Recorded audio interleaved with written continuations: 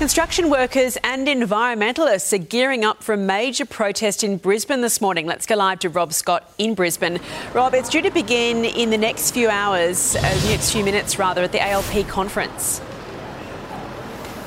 Yeah, that's exactly right, Eddie. Two quite separate and different protest groups gathering here outside the Brisbane Convention Centre in the next couple of hours, which is where, as you said, the ALP is holding its national conference. The first is being organised by the CFMEU, so we're expecting a couple of hundred at least construction workers to march from the centre of Brisbane across the Victoria Bridge here to South Bank.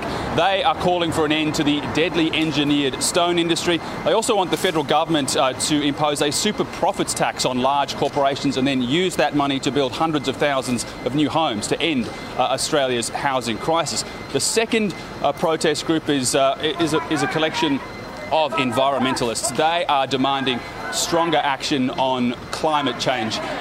Police are urging commuters, motorists, the general public to try and steer clear of these areas if possible. There's likely to be a lot of traffic disruption and rolling roadblocks as these marches take place through the streets of Brisbane this morning. Watching brief at the moment. Eddie. Yeah, we'll come back to you soon for those scenes in Brisbane. Thank you, Rob.